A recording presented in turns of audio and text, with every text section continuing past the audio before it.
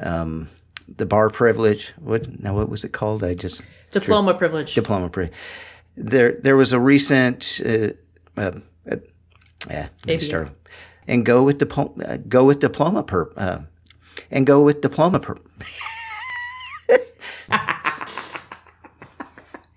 Boom, boom.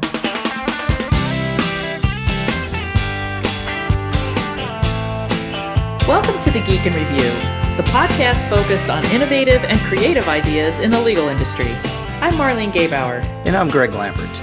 So Marlene, after a month of time off, we are back. And I know I for one was ready to get back to doing the podcast. And I think we've jumped in with both feet on this one. Yeah, I think we did. And I agree. It is really good to be back behind the microphone again. So on today's podcast, we have three guests who are here to talk about this gigantic mess that we call the 2020 bar exam. Oh my gosh, yes. So Marlene, you could kind of say it's like an apocalypse combined with the bar exam, kind of a bar-pocalypse. I see what you did there. So yeah, for those of you who actually haven't heard about this, and honestly, I don't know how that's possible, you can follow all the discussion on Twitter if you search on #barpocalypse. You'll just have to figure out how to spell that. Actually, we'll put a link on the show. I can spell it right now. Although it will finish it for you if you put it up on Twitter, I'll tell you that much. But it's BARPOCOLYPSE. Barpocalypse. Barpocalypse. I have passed the spelling bee. Yay. We have a 5-time returning champion guest, Kat Moon from Vanderbilt University, Brian L. Frye, an associate professor of law at the University of Kentucky College of Law in Lexington, and recent Georgetown Law School graduate, Stefanie Mundhenk, who is currently studying for the Kentucky bar exam and working in the local public defender's office in Kentucky to support herself as she gets ready to take the bar. Yeah, I wanted to warn the listeners now because there are absolutely no defenders of the status quo on today's episode. You'll see that. So everyone believes that the state bar associations, the law school, the National Association of Bar Examiners, and the American Bar Association are all fumbling the ball on the 2020 bar exam. And, I have to agree with them. This uncertainty. Yeah, me too. So, there's so much uncertainty and there's, so many last minute changes. There's these silly formal rules that sometimes get adjusted, sometimes don't get adjusted. And they're getting adjusted on the fly. Yeah. And like none of these, none of the Supreme Courts or the bar examiner groups, like nobody's talking to one another yet. They're all dealing with the same issue. And that makes absolutely no sense. Yeah. And just on top of that, the bar exams that did happen last week, there were glitches and errors. Some of the way that it was set up was laughable, and this would be laughable except for the fact that we're talking about people that have really dedicated at least 3 years of their life and possibly hundreds of thousands of dollars into their education, and they're getting the raw end of this joke. Yeah, and not to mention some of them are also, exposing themselves to health issues as well. Absolutely. So, we wanted to jump right into the discussion and wait for our information inspirations until the next show. And we promise it won't take us a month to produce. Well, Brian, Kat, and Stefanie, thank you very much for taking the time to talk with us today. Hello. Hi. My pleasure.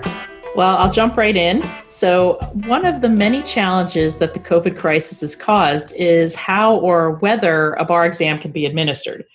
Can you tell us some of the logistical concerns that have been raised and how different states are addressing them?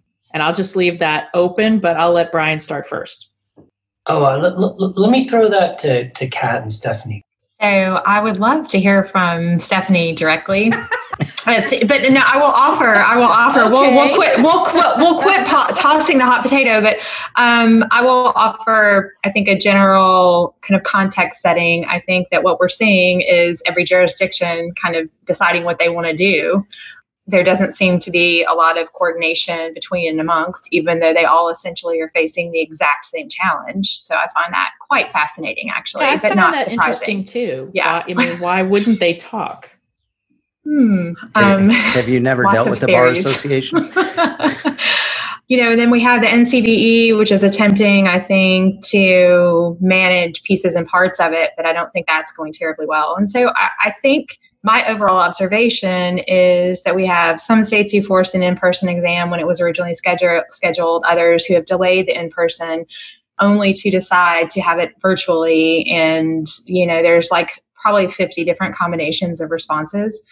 I think the unfortunate part is that I don't think any Board of Law Examiners or State Supreme Court, frankly, has shown a real sense of creativity or any innovation whatsoever in trying to really tackle this meaningfully. Now, we do have some states who have gone the route of diploma privilege, and I think that would probably fall squarely in the category. So I should back that up. I think that Washington State, for example, said any graduate from an ABA school can come and exercise diploma privilege and practice in our state, basically waiving them in this year. So to me, it's been really unfortunate not to see any coordinated effort, not to see some collaborative effort to be creative and really problem solve. And I will say what is most startling, and troubling is that not only have these organizations, these leaders of our profession, of licensure into our profession, not only have they not tried at all to work collaboratively with the primary stakeholder in this process, i.e. the examinees, they have, in fact, I've observed, created an atmosphere in which they seem to be, it's like opposing counsel almost. It's like with the enemy. I was going to say they're almost like an afterthought. It's like the people who are actually taking it are almost like an afterthought. It's really all about the test itself. Yeah. So I think from my perspective, I just want to say that it seems to me it has really highlighted all that is wrong and broken with the licensure system in a way that has been really, really unfair and frankly painful to a lot of people who we want and need to join us in this profession. And I will stop now and pass the potato to Stefanie. I was going to say Stefanie's turn now. Potato. Well, Stefanie, do you feel like an afterthought in this whole process? I wouldn't say I feel like an afterthought so much as an adversary. I think a good example of this is, my roommate is also a law school graduate who's signed up to take the Kentucky bar exam. We wrote an op-ed sort of critiquing the Kentucky Supreme Court's approach to the bar exam. And a sitting Kentucky Supreme Court justice wrote a 1,000-word op-ed in which he personally called us out. And, sort of he did explain like why they made the decisions that they made, but he also had many things that were factually incorrect in that explanation. And so I think that I know even just me and my roommate personally, like we feel sort of like the Bar Association is one more hurdle we have to get past rather than somebody who's just administering a test and who wants us to succeed on this exam so that we can become competent attorneys. Mm-hmm. Yeah. I mean, I think the interesting thing about what happened this year is that the COVID-19 crisis has really caused a lot of people to suddenly question the legitimacy of a process that they'd previously taken for granted. So obviously the current pandemic situation makes administering a bar exam in the traditional in-person way unsafe and unwise. And what it really illuminated, I think, is the total lack of preparedness of state bars to approach administering a bar exam and dealing with attorney admission in any other way. I mean, none of them had any contingency plans available in advance. None of them were prepared to administer an online exam. And I think more tellingly, none of them were prepared to defend the exam in the first place. And I think that that's really the most interesting thing, that's really illuminated about the situation we find ourselves in, is that the people administering the bar exam, the people we expect to justify the bar exam as a precursor a necessary precursor to attorney admissions, have essentially refused to defend it on the merits and are attacking the people personally who are questioning the wisdom of their approach and the wisdom of the entire procedure. The one thing that I'm seeing by looking and hearing from and reading from a number of the different states and the people that are running the bar exams within the states is the feeling I get is, well, of course, we got to have a bar exam. We've always had a bar exam. I had to take the bar exam. Therefore, it doesn't make any sense for someone not to take a bar exam. Well, I mean, I think the entire phenomenon exposes the extent to which local or state bar examiners and the NCBE have effectively just been, resting on their laurels and depending on the fact that no one has questioned the legitimacy or effectiveness of the bar exam. And I think the only real argument that they've got in favor of the bar exam is the consumer protection argument. The idea being that, we need to ensure that attorneys or that prospective attorneys are competent before they're admitted to the bar. Unfortunately, to the extent that there's data available on whether the bar exam actually tests for competence, it doesn't look particularly good for the bar examiners. And to the extent there is any evidence supporting it, it's really, really limited and generally limited to a very, very small number of attorneys. But I think even more tellingly is the fact that the bar examiners and the NCBE are so reluctant to release the data that would enable us to evaluate whether or not the exam that they're administering is actually effective in accomplishing the goals that it's supposed to affect. And even more tellingly, the fact that they're not willing to release the data relating to their own evaluation of the bar exam. So we can't even know empirically whether or not the way that they're evaluating the bar exam is consistent with actually even testing for right answers, let alone whether the questions they're asking in the first place are relevant to attorney competence in the first place. So, I mean, the methodology here is just so comically flawed.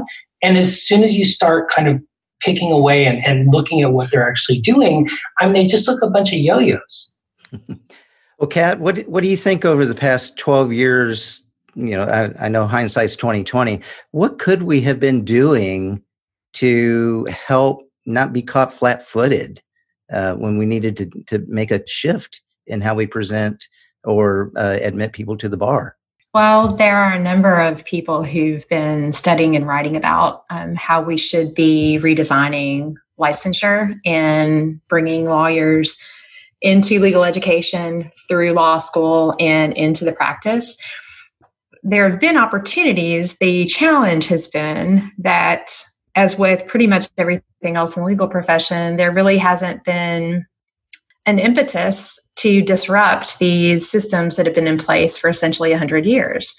And so, frankly, the pandemic has forced this disruption for the bar exam. And I really am skeptical that we would even be having this conversation about meaningfully examining the bar exam and redesigning it, but for the pandemic. So I don't know that, frankly, there's anything we could have been doing for the past 12 years that would have changed the situation we find ourselves in. I think we have a group of people who operate from a position of hubris. And I think that this process is completely opaque, lacks transparency, really at all points, as Brian was talking about. And they just go forth completely unquestioned and have unfettered power. And I can tell you, I remember very little about taking the bar exam in 1998, but I can tell you with confidence that had I experienced not being able to bring menstrual products in or my water bottle or any of those things, which I do not believe I experienced those things, notably. But had that happened, I don't think I would have questioned it because I was there to take a test so I could get a license to do the work that I've been studying for 3 years and had invested all this time, energy, and money in. I don't think it is at all appropriate or fair to have put some kind of onus on bar examinees going through these things, which, by the way, I think folks have called attention to these issues, which have led to law review articles and other things. But those explorations just sit and, gather dust on a shelf and have essentially been ignored by most folks. So, but the beauty of this time is that because of the crisis in front of us, a very bright light is being shown deep inside this box, which is the land of bar examiners and the land of the NCPE. And I think there's a growing chorus of voices who are seriously challenging the relevance and the adequacy. And I would urge us to look at all the work that has been done by a number of really smart people who have been thinking very creatively and very hard about these issues for many, many years. We have a lot of good ideas to pull from, and I think we have this opportunity now to be very creative in how we approach redesigning this system. But it must start with, what are we actually trying to accomplish? What are our goals and objectives? And I can tell you that you could ask all 50 bars, you would not get an agreement as to what they're even attempting, right, to measure, much less how they're doing it. And I'll point out that for listeners, if you really want to hear a lot about the impacts or what people are thinking or new approaches, if you go to Twitter and you do hashtag Barpocalypse, you will see all of this. You will see all of the discussion. And it was hysterical. I just saw this on Facebook yesterday that it was a reporter from the Houston Chronicle just realized the problem with the menstrual products in Texas. And I was so tempted to just send him a note, say, just look at Twitter, man, because it's all there. I don't think we should place all of the blame on state bar examiners and the NCBE.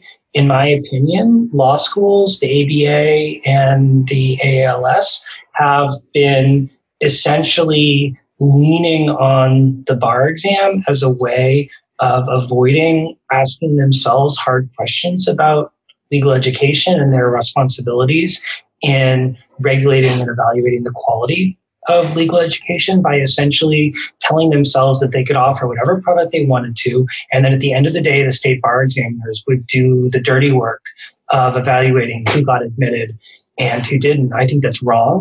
I think that's inappropriate. And I think it's illustrated most strongly by the California bar, right? Because unlike other bars, other state bars in the United States, the California bar is kind of unique in widely accrediting its own range of state accredited law schools that produce graduates that are also permitted to take the California bar. And if the state bar, which is also administering the state bar exam, doesn't think that these law schools are producing graduates who are qualified to take the state bar, it shouldn't be accrediting them in the first place, and that's on the bar.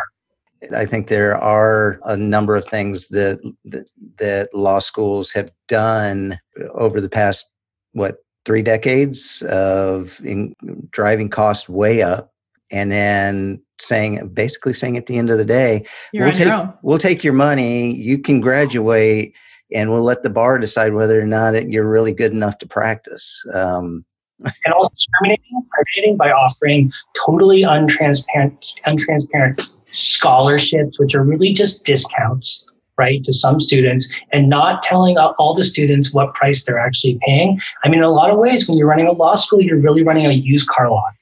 So I don't know if I can top that metaphor, but I can say I agree with Brian that I think that all the stakeholders in the system are complicit in this. And I would hope that one opportunity we can seize in this moment is thinking much more holistically about how an individual person moves through these systems that are all interconnected and frankly all necessary and should be working together to prepare people to practice law. But absolutely, at all points, there's complicits. Are there any analytics around sort of passage of the bar that suggests, you're going to be an adequate practitioner? And I'm not talking about the stats about, how many times people have to take it to pass. But I mean, is there any kind of correlation between passing the bar and being a good practitioner? Well, I mean, I can say that, part of what this entire phenomenon has opened my eyes to is to the extent to which state bars are profoundly reluctant to engage in any meaningful regulation of attorneys once they're admitted. So the reality is, I don't think there's any way to really know, because at the end of the day, state bars are totally uninterested in pursuing complaints against attorneys, especially complaints for incompetence. I mean, the idea of a lawyer actually being disciplined for incompetence, I mean, it's almost impossible to achieve that goal. So how would we know, right? And at the end, what's more, every attorney who is disciplined by the bar was also admitted, and none of them are being disciplined for things that the bar exam even colorably tests for, right? I mean, what do people get disciplined for? They get disciplined for essentially breaking the law, for stealing money from their clients, for sexually harassing their clients, although frankly, the punishments for that are so pathetically low, it's embarrassing, right? I mean, the modal punishment for sexually harassing your client egregiously in Ohio, for example, is 6 months suspension suspended, which is basically not a punishment at all, right? I mean, if the bars took attorney competence and attorney discipline seriously, they'd actually do some of it. And I think maybe they should spend some more of their time focusing on attorney discipline and a little less time on hazing junior attorneys. Well, and I think I want to point out that a lot of the reasons that you can be disbarred or found to be incompetent almost overwhelmingly have to do with character and fitness issues. It's all issues of ethics. It's not whether or not you're a good contract attorney or whether you're a good criminal defense attorney. It's laughably difficult to win an ineffective assistance of counsel claim in criminal defense, So I think even the regulation that does happen focuses on not the actual tested portion of the bar exam that they seem to think is so important. Well, Stefanie, we kind of are where we are right now, and we're stuck with the current situation. You have a bar exam coming up in Kentucky in October. You graduated in May from Georgetown Law, and I'm sure, and I've talked with 3Ls this year. They talk about, I had a plan that was laid out. I had to take student loans, going to study for 2.5 months leading up to the bar. I was going to take a week or two off right after graduation, go to Europe, come back, study for the bar.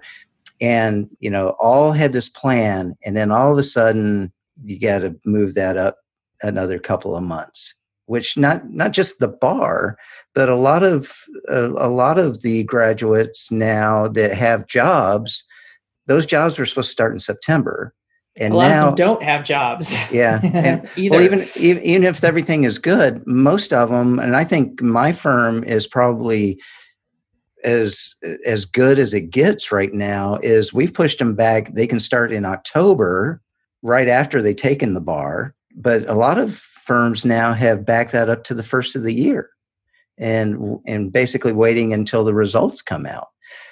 So what were your plans, and how did this disrupt those? Yeah, I mean, for 3 years, I planned to take the summer off after law school to study for the bar so that I could presumably start a job as soon as I took the bar, as soon as somebody would hire me, as soon as somebody would allow me to work. There are states like Virginia where you cannot even begin the process of interviewing for a job until you have passed the bar and you know that you passed the bar. In Kentucky, I'm not even as bad off as some people are. I do have a job. That job has allowed me to start early, but now I'm competing with privileged students who are able to take all of this time and the time off until October to take the bar exam. And I'm working full-time in a public defender's office right now. And I'm lucky if I get in an hour of prep a day because I'm just exhausted when I come home. And then financially speaking, I had expected to be able to start full-time, hit the ground running on August 3rd. And while I am working right now in a full-time capacity, I will be required to take unpaid leave in order to have time to study for the bar exam later on. So, I mean, even just personally speaking, I'm in thousands of dollars of credit card debt that I had not anticipated just because of this delay. And it's going to accrue even more when I take that unpaid leave time. And even when I went to law school, I took a gap year beforehand, and I have non-federal loans from undergrad. And I used up my deferral period in my gap year. So right now I have $40,000 of student loans that are coming due right now. I've put $1,000 on my credit card paying off my student debt right? Like, and that's going to keep accumulating until the bar exam is over. And I'm also working at a reduced rate until I'm actually licensed. So the hits just keep coming. You can't win. Yeah. Well, I was wondering because I had interviewed a 3L that is coming into my firm, and he's a former Marine. He's got a family, 2 kids, and just trying to figure out, okay, how do I make this up? Because I think a lot of people think, well, you just go back home and live with your mom and dad. They'll take care of you. But not everybody has that privilege of going back there. And so, I mean, these are real consequences that are happening to people that, are very, very well planned out. And then this very unexpected thing pops up. And for the bar not to be very clear on, because I think there were some states where they were almost up until like the week of the bar that, they were still going to have it. I think Alabama, did they have the bar, but like all the hotels were closed, so people couldn't even stay anywhere in Birmingham in order to take it? I mean, it's just been crazy. Well, and they started, some bar exams started saying you have to be in the state 2 weeks before the bar exam to quarantine. And then they ended up canceling after people had already booked hotels to stay in the state for 2 weeks, which is completely ridiculous. And I mean, I think that, I got to come to Kentucky and start my job, and I have a credit card that's not maxed out. Like, I am among the lucky ones, which is really sad to say. I mean, like, I come from a first generation family who grew up beneath the poverty line. There is no safety net for me. It is just me. I remember calling my parents my first week of college because I ran out of money and I didn't have enough food to eat and I was hungry and they couldn't help me, and we cried on the phone together, right? Like, that's my family. But if my job decides to let me go because they decide they want a licensed attorney instead, I'm SOL. I mean, let's be clear here, right? The bar exam is just one more regulatory tax on law students. That's all it is, right? Basically, every law student who graduates from a reasonable law school eventually passes the bar, even if they don't pass it the first time. And, the idea that we're putting this burden on the mine run of law students graduating from law schools purely for the benefit of policing a few bottom feeders who are taking advantage of students who are going to struggle to pass the bar exam in the first place, irrespective of whether that would ever even evaluate their competence to be lawyers in the first place, strikes me as just ridiculous. And look, I know Stefanie's boss, right? If Rodney thinks that Stefanie's a competent lawyer, I trust his opinion a lot more than I do than that of the bar examiners, who are a bunch of yahoos, right? Who are administering a poorly designed, poorly written exam that would be laughed at any law school in the country, right? These are people who are not qualified to administer an exam in the first place. They're not qualified to be law professors, frankly. I mean, and I'm sorry, but that's the bare minimum for me, right? I mean, I give them an F. Sorry. When I think this is evidenced by the fact that the president of the National Board of Bar Examiners, right? She got diploma privilege. She never took a bar exam. And yet they're saying that it's absolutely mandatory for us to take it. I know that in law schools around the country, I mean, I've been practicing law under a student attorney, a supervised practice license for over a year now. And they're telling me that if I can't answer a few contracts questions right, I'm not able to practice law or help a client. And I don't think that's true. And I think that it's so ad hoc. They're making it up as they go. Nobody knows the rules. We're studying for an October exam, but a lot of us are very concerned about the fact that this might actually end up being pushed out to October, because a lot of the online bar exams that have done test runs or even attempted to administer them have failed egregiously. And I know that, at least for me, Kentucky told us 18 days before the bar exam that it would no longer administer a July bar exam and that it would be online, but we still don't know what a passing score is. We still don't know how it will be graded. We don't even know how we'll be tested. They haven't said whether scratch paper is allowed. They haven't said whether they're going to monitor us through our webcams. They haven't said if we'll automatically fail if our Wi-Fi kicks us off. Emily and I don't know, my roommate and I don't know if we're even allowed to take it on our same Wi-Fi from our same physical location. It's hard to prepare for a test when you don't know how you're being evaluated or how you're being evaluated for cheating. Yeah, I gotta say, Stefanie, I kind of feel for the bar examiners because they did identify a hell of a grift, and it must be a total drag to see it going up in smoke.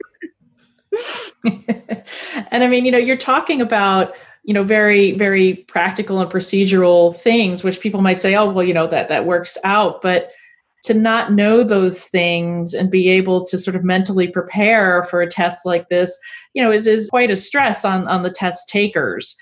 There's been some creative ways of approaching it, taking it online in Michigan, that crashed, postponement, doing it face to face. And I know you and I talked a little bit earlier about how there's some places where literally they're facing one another, in the auditorium, taking the test. And I just read today in Colorado, one of the test takers right after the test tested positive for COVID. So she was asymptomatic going in, passed the temperature test twice.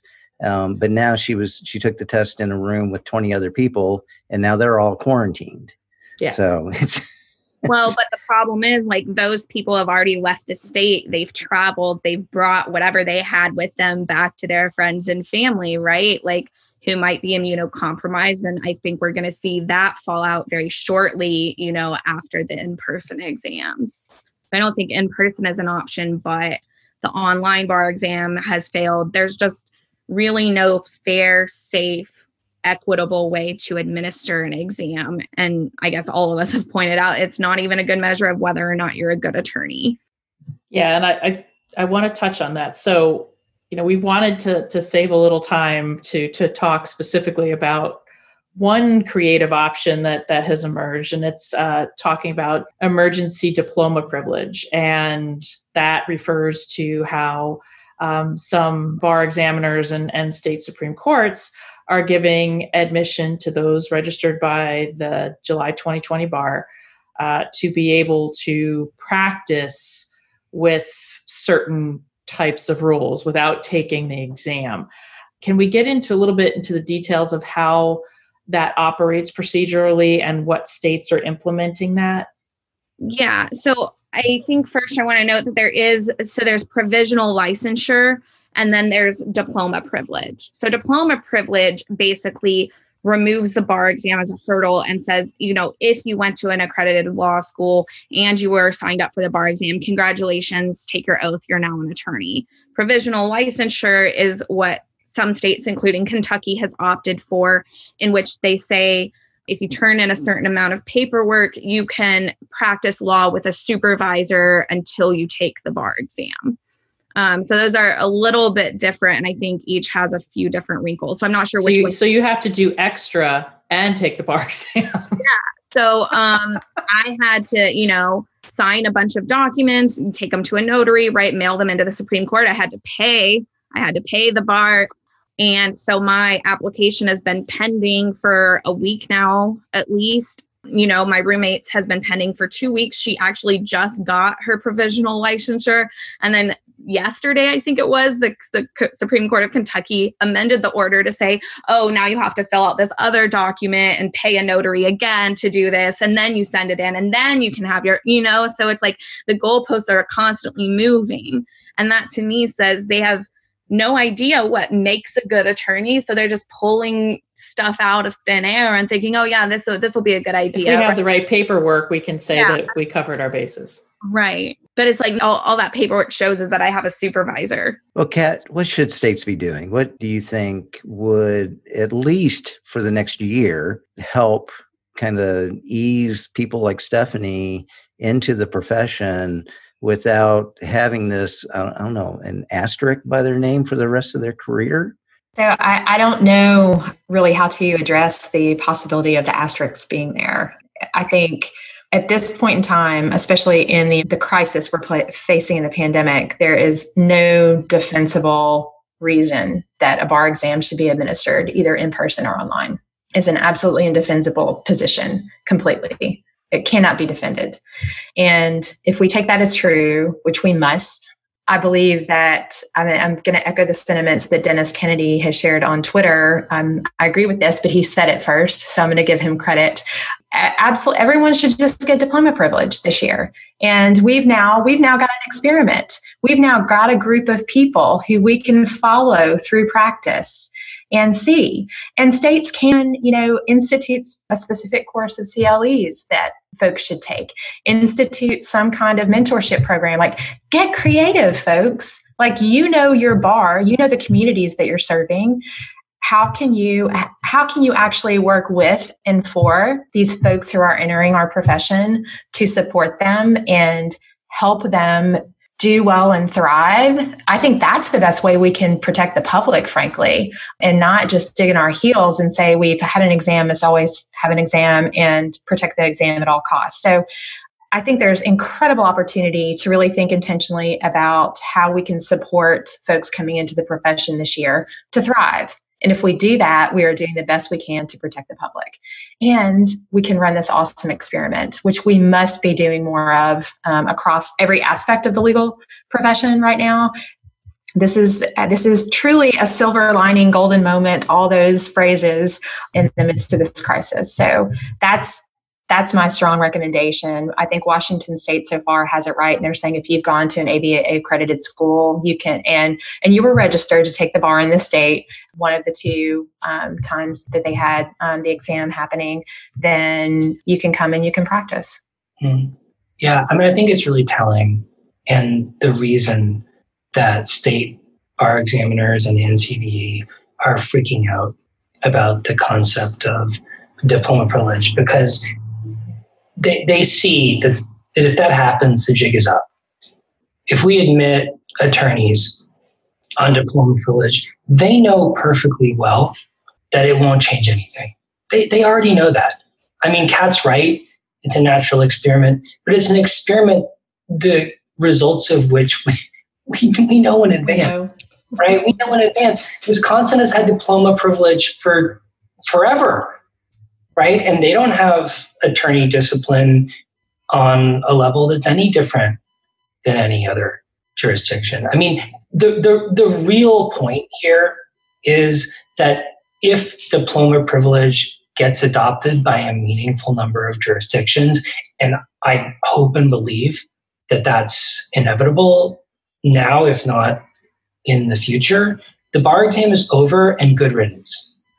So to follow up on what Brian said, I agree. I think we already know what's going to happen. I've been hearing research that shows that most of the complaints that actually get investigated and end up in some kind of public censure, folks have been out of or practicing for at least 10 years or more. So you don't even see the majority of problems with young practitioners. But let's also consider, you look at the 2020 ABA profile of the profession, which they're reporting the statistics on lawyer malfeasance, or I can't remember the name of the chapter, but they have to start off by saying that we really have very incomplete and opaque information. States don't reveal this information in any manner that's transparent at all. So I think that makes the bar exam even less defensible, because I think a clear theme in our conversation is the fact that you have to jump through this hoop. It is a very, very, very high stakes hoop that you have to spend a lot of money and time practicing to jump through.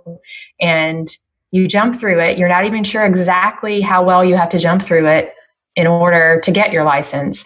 And then you pretty much don't have to do a damn thing after that. In most states, you have to take 10, 15 hours of continuing legal education, which is a joke. It is. That's it. There's nothing else. You're free to go do whatever you would like to do. I think if the public really understood how minimal the bar, really is, and it's not, it's very high stakes, but it's the one thing that doesn't align at all with any notion of what makes a good attorney out in the real world. Yeah. And to emphasize what Kat was just saying, I would note that as a member in good standing of the New York State Bar, albeit retired, right? My decision to retire was based entirely on the fact that if I retired, I would no longer have to pay state bar fees every year, and I would no longer have to satisfy the CLE requirements, supposedly ensuring my competence. And the only consequence of my retirement is that I can now only represent people pro bono, which is to say that I guess the New York State Bar doesn't care about attorney competence when it comes to low-income clients. I don't know. They're not willing to let me be a public defender without the bars. No, but I think law schools do a good job of creating good lawyers. We see that a large percentage of people who graduated from an accredited law school do pass the bar. And I think that to me, it's ludicrous that I did 5 internships plus 500 hours of pro bono service. I have a JD and a master's. And I've worked on hundreds of cases under supervision of a supervisor. And I have even conducted a trial with a supervisor sitting next to me, but I first chaired, right? It's laughable to me that I can do all of that. But because I haven't passed a multiple choice and essay exam yet, I am somehow we're not sure that I'm competent to practice law. But I don't think I'm out of the ordinary. I think that a lot of law students come out of law school looking like me because that's what you have to do to impress employers. That's what you have to do in order to even get the job. And so I think all of the tells of whether someone's going to be a good lawyer are already present once they've graduated from a law school and once they've procured a job. I will just say, Stefanie, that I am mortified and embarrassed for our profession that the situation can be just what you described. Like it's truly embarrassing. I think it's unprofessional. I think it's mortifying. I don't know what's wrong with these people. Not sure who these people are, but. And that's the thing, they cut the bar exam in half, they change the score, they wiggle the passing scores, right? But supposedly you really super need it in order to prove that you're competent. What's interesting to me is, you're talking about all these amazing things you've done. And I'm incredibly impressed. And I'm so excited that you have done all these things and you're experiencing this and you still want to enter this profession. I'm so glad because I'm really worried that we are going to lose some really important and critical people in the midst of this process for a whole host of reasons. But what you've described, all these amazing things you've done are necessary, but somehow they're not sufficient. And we've defined this exam as the sufficiency, right? And again, when you just look at that, it just makes no sense. I can't make sense of it. It's just weird. And if there was a defense to it, I think they would have said it by now, right? Like we've brought up all of these points, we've attacked them, we've written, like my roommate and I and many others have worked together to, this diploma privilege movement. She and her friends have submitted petitions to multiple Supreme Courts in multiple states. We're literally drafting our own legal pleadings. And so it's like we have all of these things that say we should be allowed to practice law, and they're, and we're putting forth these arguments and they're just not responding. You're potentially toppling an industry. Right. I think that's the main problem. If I may offer an analogy, the bar examiners are the credit rating agencies of the legal profession. Yeah. It's like, we challenge it and say the bar exam is racist. It was originally implemented to keep out Black people from the profession. And there's just, crickets because they know it's true. They know all of these things. We're saying all of the things we're questioning are true and they just don't have a response. So Stefanie, let's say it's 2022. We're past, hopefully by then, we're past COVID. We're back to some semblance of normal. Will anything have changed with how we administer the bar exam? With respect to how we administer the bar exam, I hope so. I hope that this has really opened everyone's eyes in the profession to just how terrible of a metric the bar exam is. Whether or not that will sort of enact any lasting change is debatable because I think that the Board of Bar Examiners has been quite resistant to the suggestion that they need to change. And I don't necessarily expect that to change.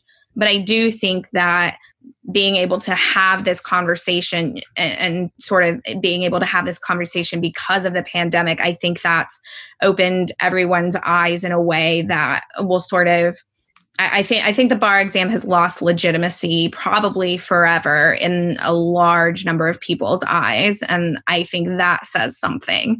So whether or not it'll actually change, who knows? But I do think that we can't unsee or unhear all of the points that have been brought up against it and the resounding silence from the people administering it. Kat, is there going to be any change in 2022?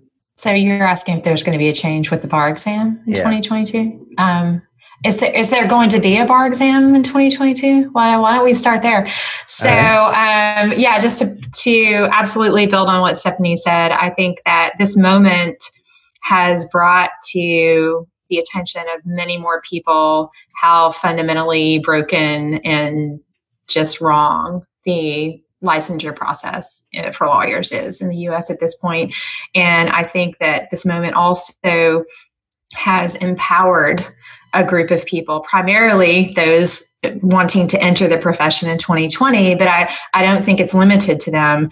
I have colleagues who I think are empowered now to be, frankly, much more vocal in their objections to the bar exam for a whole host of reasons, and are willing to come together with others and try to do something about this. Now, whether these quote grassroots efforts are going to be successful or not, I have no idea. I choose to be optimistic because I really want to believe that when we are faced with all the cold, hard data about all the things that we are doing wrong, that we will choose to do different and to do better. I think it's going to be absolutely a requirement that we have new leadership willing to think creatively, willing to be innovative, and willing to meaningfully address the many challenges we have across the profession. And licensure is one of them in the panoply of challenges we face. So I'm going to say 2022, there may be bar exams, but that may be just one way, and hopefully they will look different. So that's my prediction. And Brian, you get the last word on this. So I also hope there's a change, but I fear I'm not terribly optimistic. The legal profession has always resisted change. I don't think today is any exception.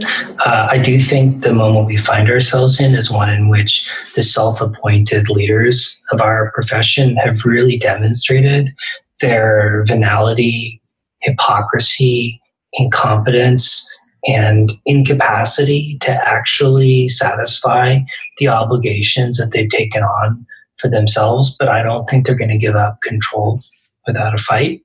And I think we're going to see status quo for a lot longer than a lot of people would like to see it. But I hope this is the beginning of a long-term structural change that sees the eventual delegitimation of the people who are currently running our profession and a rethinking of what we're doing, why we're doing it, and what our goals are. That'll be the last word for now. That will. Well, Kat Moon, thanks for making your 5th appearance on the show. It's an honor and a privilege. Yes. Brian Frye, thanks for joining us. Of course, my pleasure. Anytime. And Stefanie Mundhenk, thank you for showing up and talking with us, and good luck in October. Thank you. Thanks for having me. Yeah, now it's time to get back to studying. Yeah.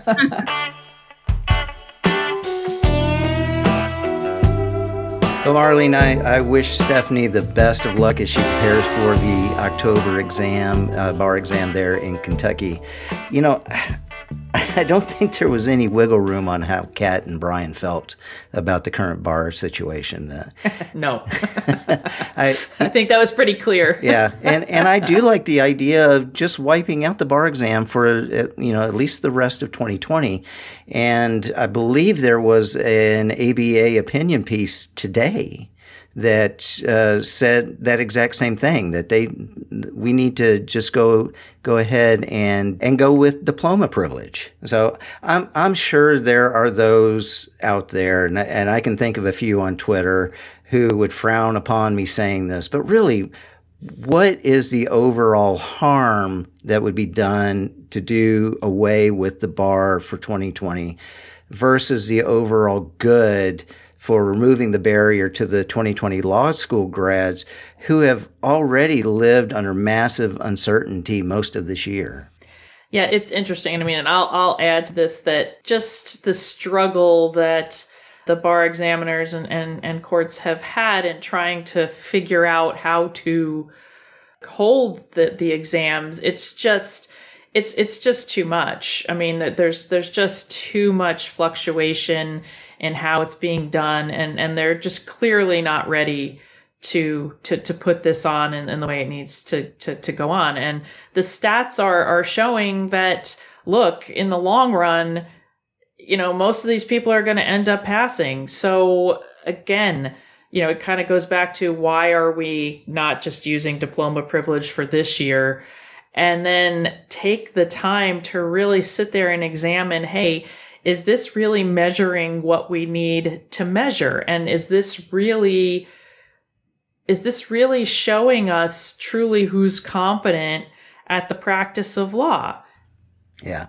Well, maybe we should just drop the shroud and just say, okay, give the bar $1,000 and we'll let you in. Well, there's that.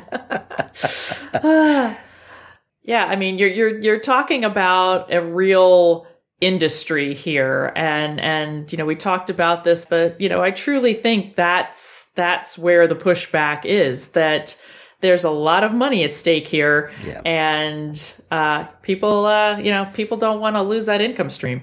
Yep. All right, I guess we'll leave it at that. Yeah. So before we go, we want to remind listeners to take the time to subscribe on Apple Podcasts, Spotify, or wherever you listen to podcasts. Rate and review us as well. If you have comments about today's show or suggestions for a future show, you can reach us on Twitter at @GayBauerM or at Glambert, or you can call the Geek and Review hotline at 713-487-7270, or email us at geekandreviewpodcast@gmail.com. And as always, the music you hear is from Jerry David DeSica. Thank you, Jerry. Thanks, Jerry. All right, Marlene, I will see you later. All right, bye-bye.